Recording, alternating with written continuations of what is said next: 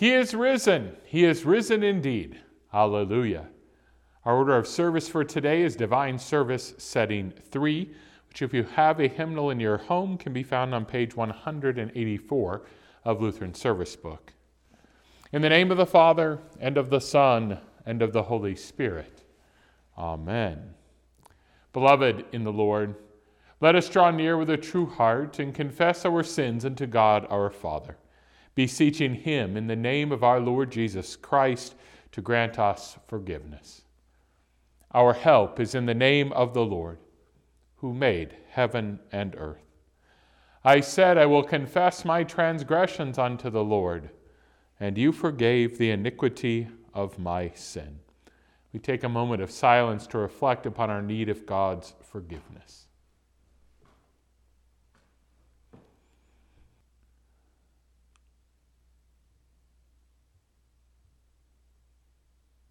Almighty God, our Maker and Redeemer, we poor sinners confess unto you that we are by nature sinful and unclean, and that we have sinned against you by thought, word, and deed. Wherefore we flee for refuge to your infinite mercy, seeking and imploring your grace for the sake of our Lord Jesus Christ.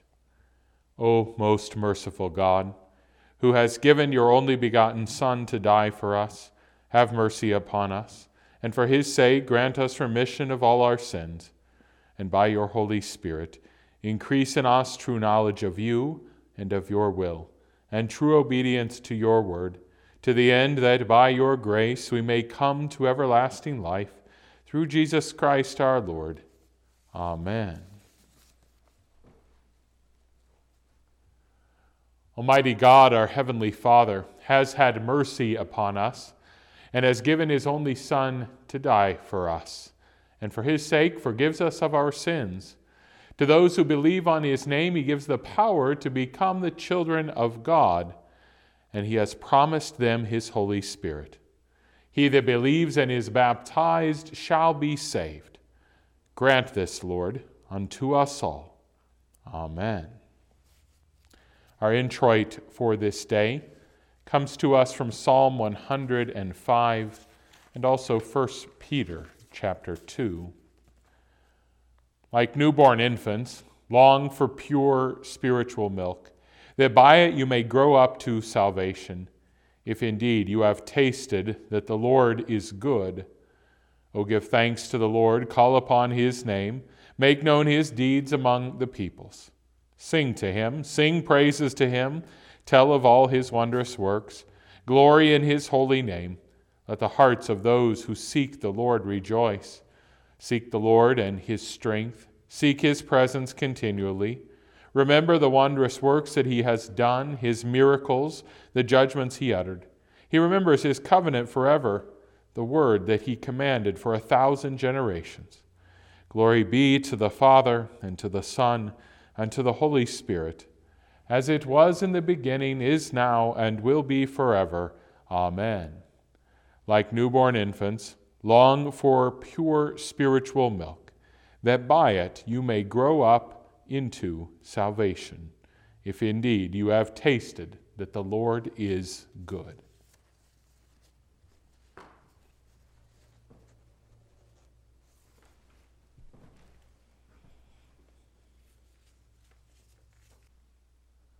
Lord, have mercy upon us.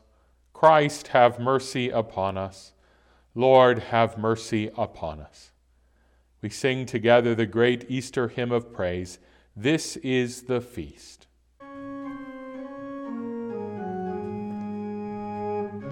This is the feast of victory for our God.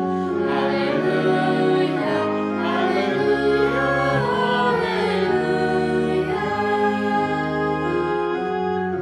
Worthy is Christ the Lamb who was slain, whose blood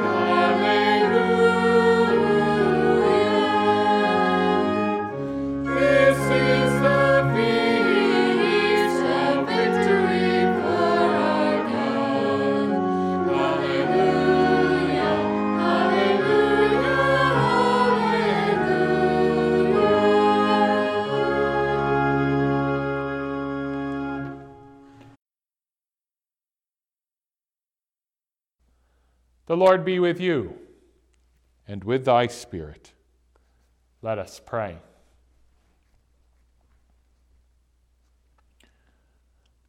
Almighty God, grant that we who have celebrated the Lord's resurrection may by your grace confess in our life and conversation that Jesus is Lord and God, through the same Jesus Christ, your Son, who lives and reigns with you and the Holy Spirit, one God, now and forever. Amen.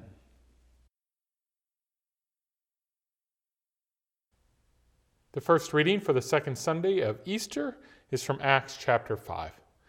But Peter and the apostles answered, "We must obey God rather than men. The God of our fathers raised Jesus, whom you killed by hanging him on a tree. God exalted him at his right hand as leader and Savior, to give repentance to Israel and forgiveness of sins.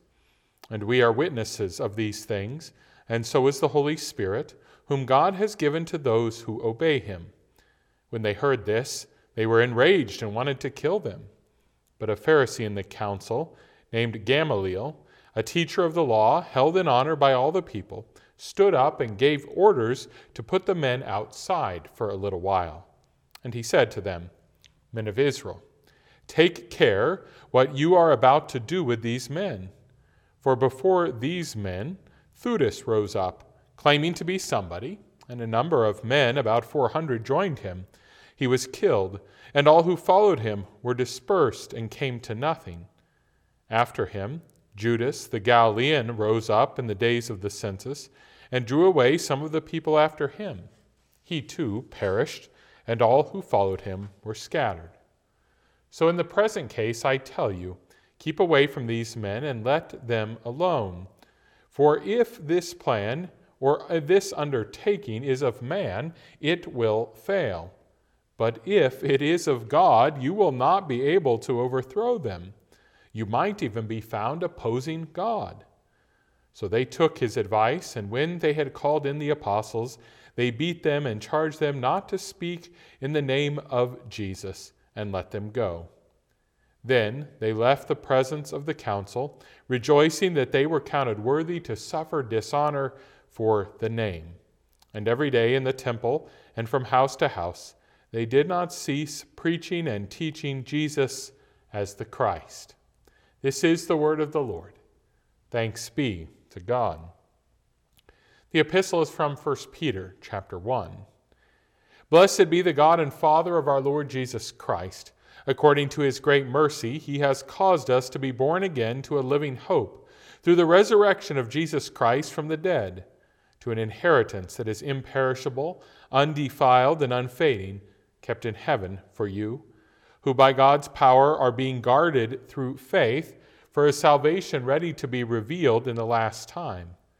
In this you rejoice, though now for a little while, if necessary, you have been grieved by various trials, so that the tested genuineness of your faith, more precious than gold that perishes though it is tested by fire, may be found to result in praise and glory and honor at the revelation of Jesus Christ. Though you have not seen him, you love him, and though you do not see him now, you believe in him, and rejoice with joy that is inexpressible and filled with glory, obtaining the outcome of your faith, the salvation of your souls. This is the word of the Lord. Thanks be to God. Alleluia, alleluia, alleluia. The Holy Gospel according to St. John, the 20th chapter. Glory to you, O Lord. On the evening of that day, the first day of the week, the doors being locked where the disciples were for fear of the Jews, Jesus came and stood among them and said to them, "Peace be with you." And when he had said this, he showed them his hands and his side. Then the disciples were glad when they saw the Lord. Jesus said to them again, "Peace be with you. As the Father has sent me, even so I am sending you." And when he had said this, he breathed on them and said to them, "Receive the Holy Spirit. If you forgive the sins of anyone, they are forgiven. If you withhold forgiveness from anyone, it is withheld." Now Thomas, one of the 12, called the twin, was not with them when Jesus came. So the other disciples told him, "We have seen the Lord." But he said to them, "Unless I see in his hands the mark of the nails, and place my finger into the mark of the nails, and place my hand into his side, I will never believe." 8 days later, his disciples were inside again, and Thomas was with them. Although the doors were locked, Jesus came and stood among them and said, "Peace be with you." Then he said to Thomas, "Put your finger here and see my hands, and put out your hand and place it in my side. Do not disbelieve, but believe." Thomas answered him, "My Lord and my God." Jesus said to him, "Have you believed because you have seen me? Blessed are those who have not seen and yet have believed." Now Jesus did many other signs in the presence of the disciples, which are not written in this book, but these are written, so that you may believe that Jesus is the Christ, the Son of God, and that by believing you may have life in his name. This is the gospel of the Lord. Praise to you, O Christ. We confess together the Apostles' Creed. I believe in God, the Father Almighty, maker of heaven and earth, and in Jesus Christ, his only Son, our Lord, who was conceived by the Holy Spirit, born of the Virgin Mary, suffered under Pontius Pilate, was crucified, died, and was buried. He descended into hell. The third day he rose again from the dead. He ascended into heaven, and sits at the right hand of God the Father Almighty. From thence he will come to judge the living and the dead. I believe in the Holy Spirit, the holy Christian Church, the communion of saints, the forgiveness of sins, the resurrection of the body, and the life everlasting. Amen.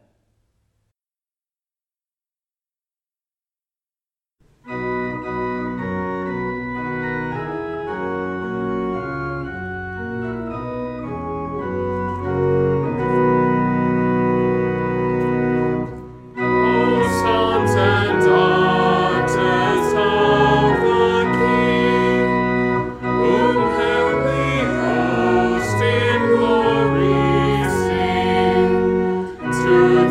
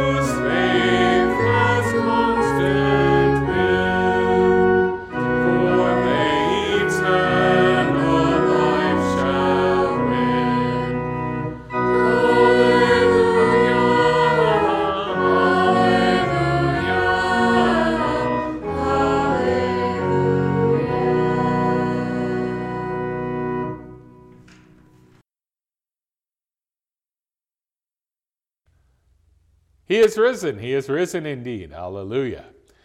The text that calls for our attention this Lord's Day is our gospel reading for today from John chapter 20, where Jesus speaks these words to Thomas. Have you believed because you have seen me? Blessed are those who have not seen and yet have believed. Grace, mercy, and peace to you from God our Father and from our Lord and Savior, Jesus Christ. Amen.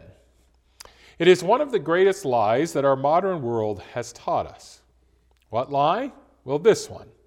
If you can get enough information, you will have certainty. It's a lie most of us have believed pretty thoroughly. We believe that if we read enough, we will have certainty about exactly how it is that we should live our lives in order to be prosperous. We believe that if we watch enough news, we'll understand everything that's going on in our world with striking accuracy. We believe that if we find the right expert to instruct us, every trouble can be eliminated. Right now, that lie is being exposed as false day by day during these times. But that doesn't mean it will go away. I fear, in fact, it will survive this time relatively unscathed.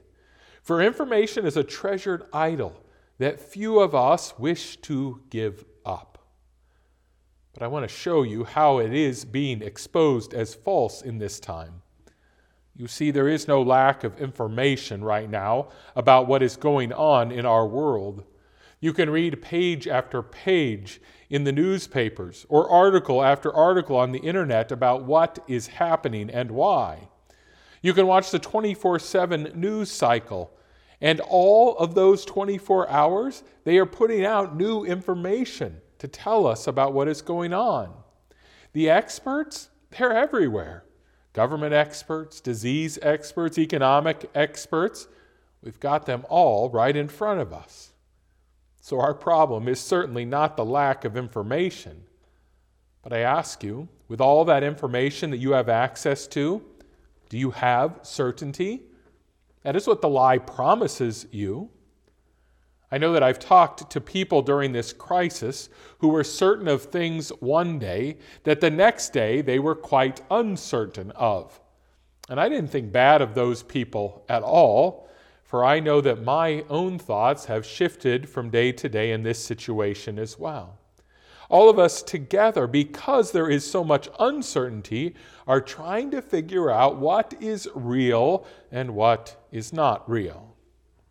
But it's hard because we don't even know which information we should count as real. How do you know if information is real? Is it real because the person who is telling it to you is someone you trust? Is it real because the one who is speaking it to you has a certain level of education or reputation? Or do you think you know it's real because there was a chart or a graph or some other visual that convinced you of its truth? If we're able for a moment, let us back away from our current situations in our minds and ask the question a little more generally. How is it that we determine what is real in our world on a normal day? What do we count as real? Is it real if science confirms it through a study? Is it real if you can touch it or taste it or smell it? Is it real if your mind confirms it for you through logic or sound reason? Thomas, in our gospel reading, seemed to count things as real, only those things which he could see or touch. He trusted his senses to tell him what was real, and certainly many among humanity judge things as real in that way as well. No, not even words spoken by people he knew quite well and trusted could make him count certain things as real, especially things as important as whether Jesus was alive again. Yes, he thought he could count things real only when he saw them or touched them. Each of us must admit we have our own ways that we make those determinations as well. Many scholars divide up the world into three basic periods of thought amongst humanity. They tell us that there were pre-modern times, modern times, and postmodern times.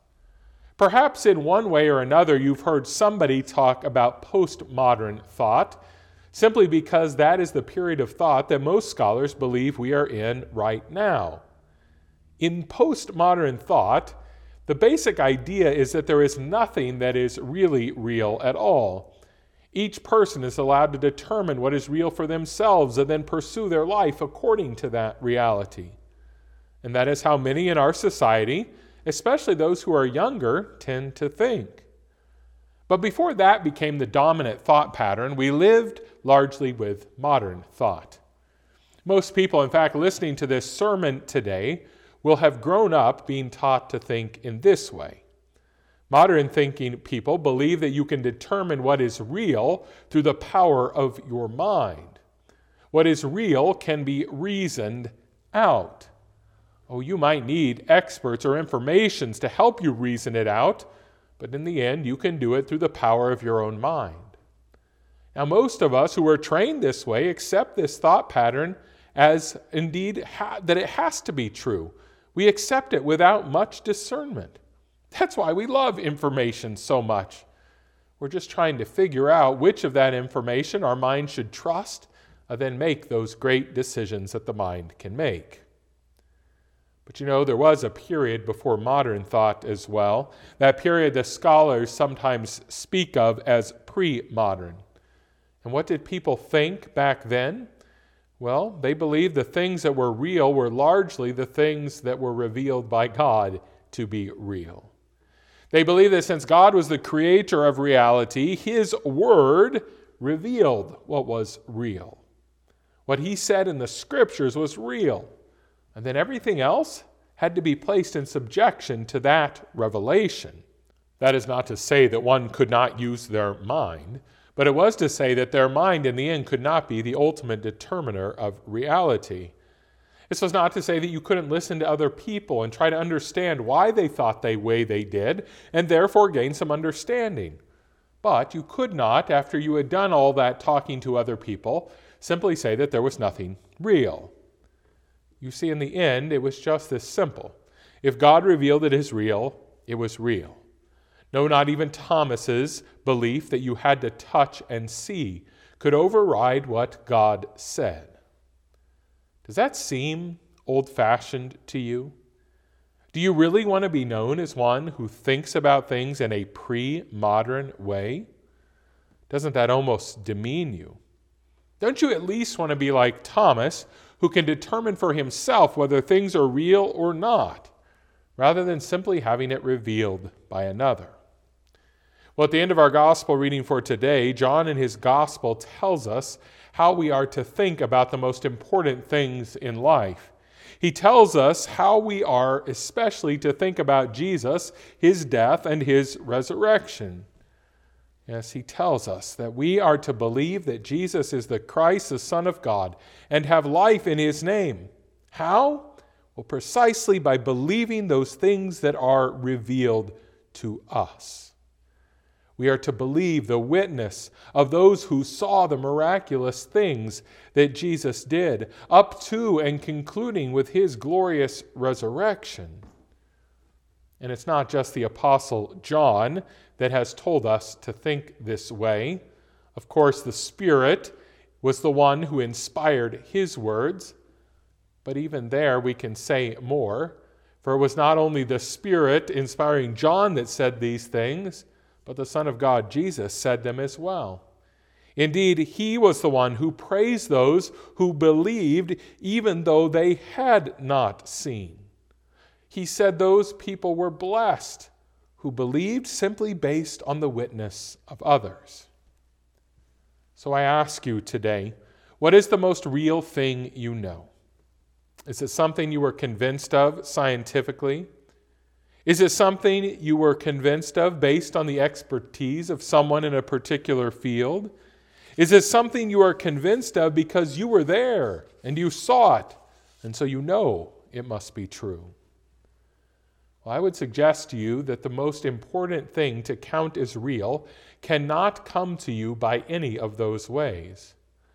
For the most real thing in the entire world is the resurrection of Jesus. You are to count that event as the most real thing that has ever happened in the history of the world. And that you can only learn by the witness of the apostles, which was written down in the Scriptures and then handed down to you through the church. Only in that way can you have faith which holds the resurrection of Jesus Christ as real, and therefore make that truth formative in your life. Indeed, faith comes by hearing. Why is it that the resurrection should be the thing most important to count real in your life? Well, that's pretty simple. It is because it is the most astounding thing that has ever happened in the entire history of the world. I know that's a pretty grand statement to make, but it is true. For no event has had more impact on the world, even temporally speaking, about what goes on day to day.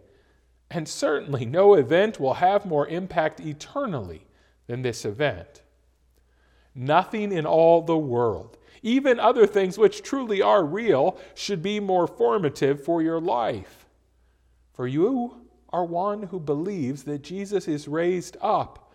You believe it on the basis of the accounts that you read in the Scriptures from those that were there. And if you believe that he was raised up from the dead, well, then you believe he is the Christ, and you have life in his name. You believe that since he has been raised up, indeed he is with you, always, even until the end of the age. You believe he's able to be present in the waters of baptism, in the preaching of the word of forgiveness, and in the bread and the wine, which carries into our mouth Christ's body and blood in the supper. You believe that even if death should reach you, and of course at some point it will, not even that can take away from you the thing that is most precious to you. That life of Christ that has been given to you. That life which you get to live out in the kingdom of God right now and in his eternal kingdom forever. You believe that you will be raised up on the last day, and therefore, even when they put you in your grave someday, that will serve only as a temporary resting place for you. Oh yes, Thomas had an opportunity that you did not have. And yes, it brought forth faith in him. But do you know why God did this? Why did God give Thomas that chance to stand there before the resurrected Jesus and see and touch?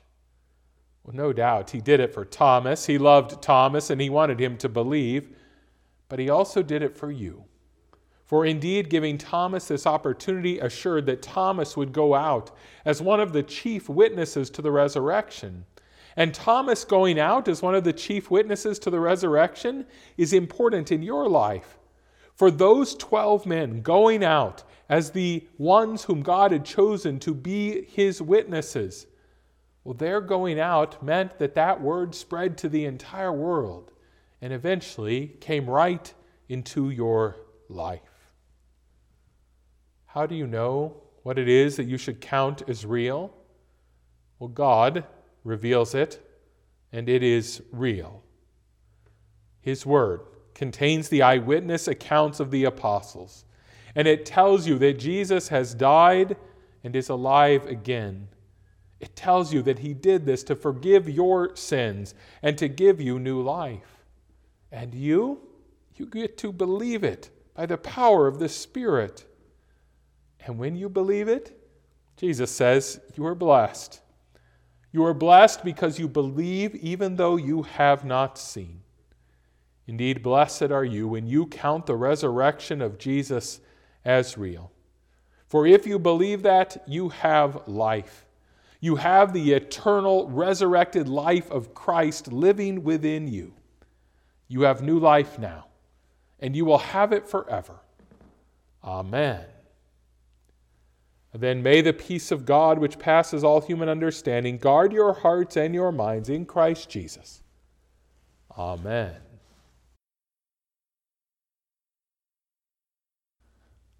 Hear us, merciful Father, as we pray for ourselves, for the church, for our nation, and for all conditions and manner of people. God of mercy, keep us from the doubts and fears that cripple us, and prevent us from knowing the fullness of your saving peace and gracious presence. Teach us to trust in your word and to believe with all our hearts, minds, bodies, and strength in Jesus Christ, crucified for our sins and raised for our justification. Lord, in your mercy, hear our prayer. God of grace, bestow upon your church your Holy Spirit and all the gifts that come down from on high. Grant to us faithful pastors who will preach faithfully, and give us ears to hear the word proclaimed. Sustain us while apart, and bring your scattered church together again quickly. Give us boldness in our witness before the world, and courage to speak your name without fear. Lord, in your mercy, hear our prayer. God of power, give courage and strength to those persecuted for the faith, and comfort the families of the martyrs. In uncertain times, keep your church from being tossed about by the winds of change. Keep her steadfast in the doctrine of the apostles and the faith once delivered to the saints. Help us to admonish those who have fallen away and to restore with gentleness those who have wandered from the truth. Lord, in your mercy, hear our prayer. God of might, counsel the nations and their leaders to act wisely in all matters. Bless us with faithful and just leaders who will protect the sanctity of life and defend us against all enemies. Make us wise and discerning citizens who use the gifts you give to us for noble purposes. Lord, in your mercy, hear our prayer. God of love, teach us to love one another as you have loved us. Guide us to make manifest the love and strength of Christ to our troubled and fearful world. Deliver us from disease and everything else that would threaten our homes and families. Protect the police, firefighters, disaster relief workers, and medical personnel who attend to us, as well as the places where we live and work. Lord, in your mercy, hear our prayer. God of comfort, give your aid and relief to all who suffer want or need, to the sick in their afflictions, to those troubled in mind, and to those whom death draws near. We ask especially that you would continue to watch over Pamela Berge, Peggy Harris, Larry Alm, Tom Koski, Elaine Stieg, and Bev Newham. Heal and sustain all of them with your good and gracious will, and preserve them in faith to eternal life. Lord, in your mercy, hear our prayer. God of hope, be with those who grieve the loss of loved ones. Point them to the promise of the resurrection and the gift of everlasting life to all who die in Christ. Deliver us from distractions, that we may focus on your needful word and sacraments, and so be found faithful when our Lord returns in his glory. Lord, in your mercy, hear our prayer. God of compassion, bless us with the good gifts of the earth, with the fruit of our honest labors, and with kind and generous hearts. Accept the worship of our hearts and voices, along with the tithes and offerings we send in gratitude and thanksgiving. Look with mercy on the unemployed, and open our eyes and our hearts to the needs of the poor, that we may serve them well in your name. Lord, in your mercy, hear our prayer. God of peace, give harmony and unity to your people, both in our various callings before the world and in our common life together in local congregations. Help us to receive with repentance and joy the gifts that Christ gives to us, that we may always be strengthened in faith and enjoy the gift of a clear conscience through the forgiveness of sins. Lord, in your mercy, hear our prayer. O blessed God and Lord, hear the prayers of your people and teach us to trust in your will, to answer our prayers with all that is needful and beneficial, both for us and for all for whom we pray. Through Jesus Christ our Lord, who lives and reigns with you and the Holy Spirit, one God, now and forever. Amen. We pray together the Lord's Prayer. Our Father, who art in heaven, hallowed be thy name. Thy kingdom come, thy will be done, on earth as it is in heaven. Give us this day our daily bread, and forgive us our trespasses, as we forgive those who trespass against us. And lead us not into temptation, but deliver us from evil. For thine is the kingdom, and the power, and the glory, forever and ever. Amen.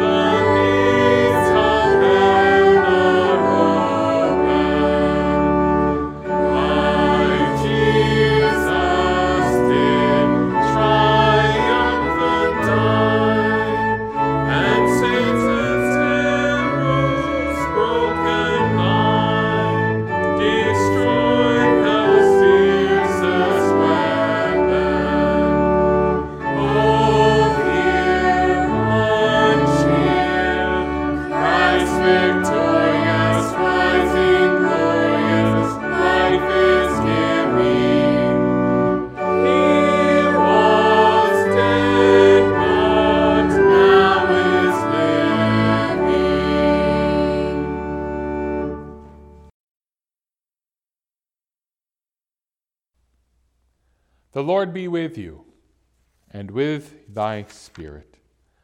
Let us bless the Lord. Thanks be to God. The Lord bless you and keep you. The Lord make his face to shine upon you and be gracious unto you. The Lord lift up his countenance upon you and give you peace. Amen.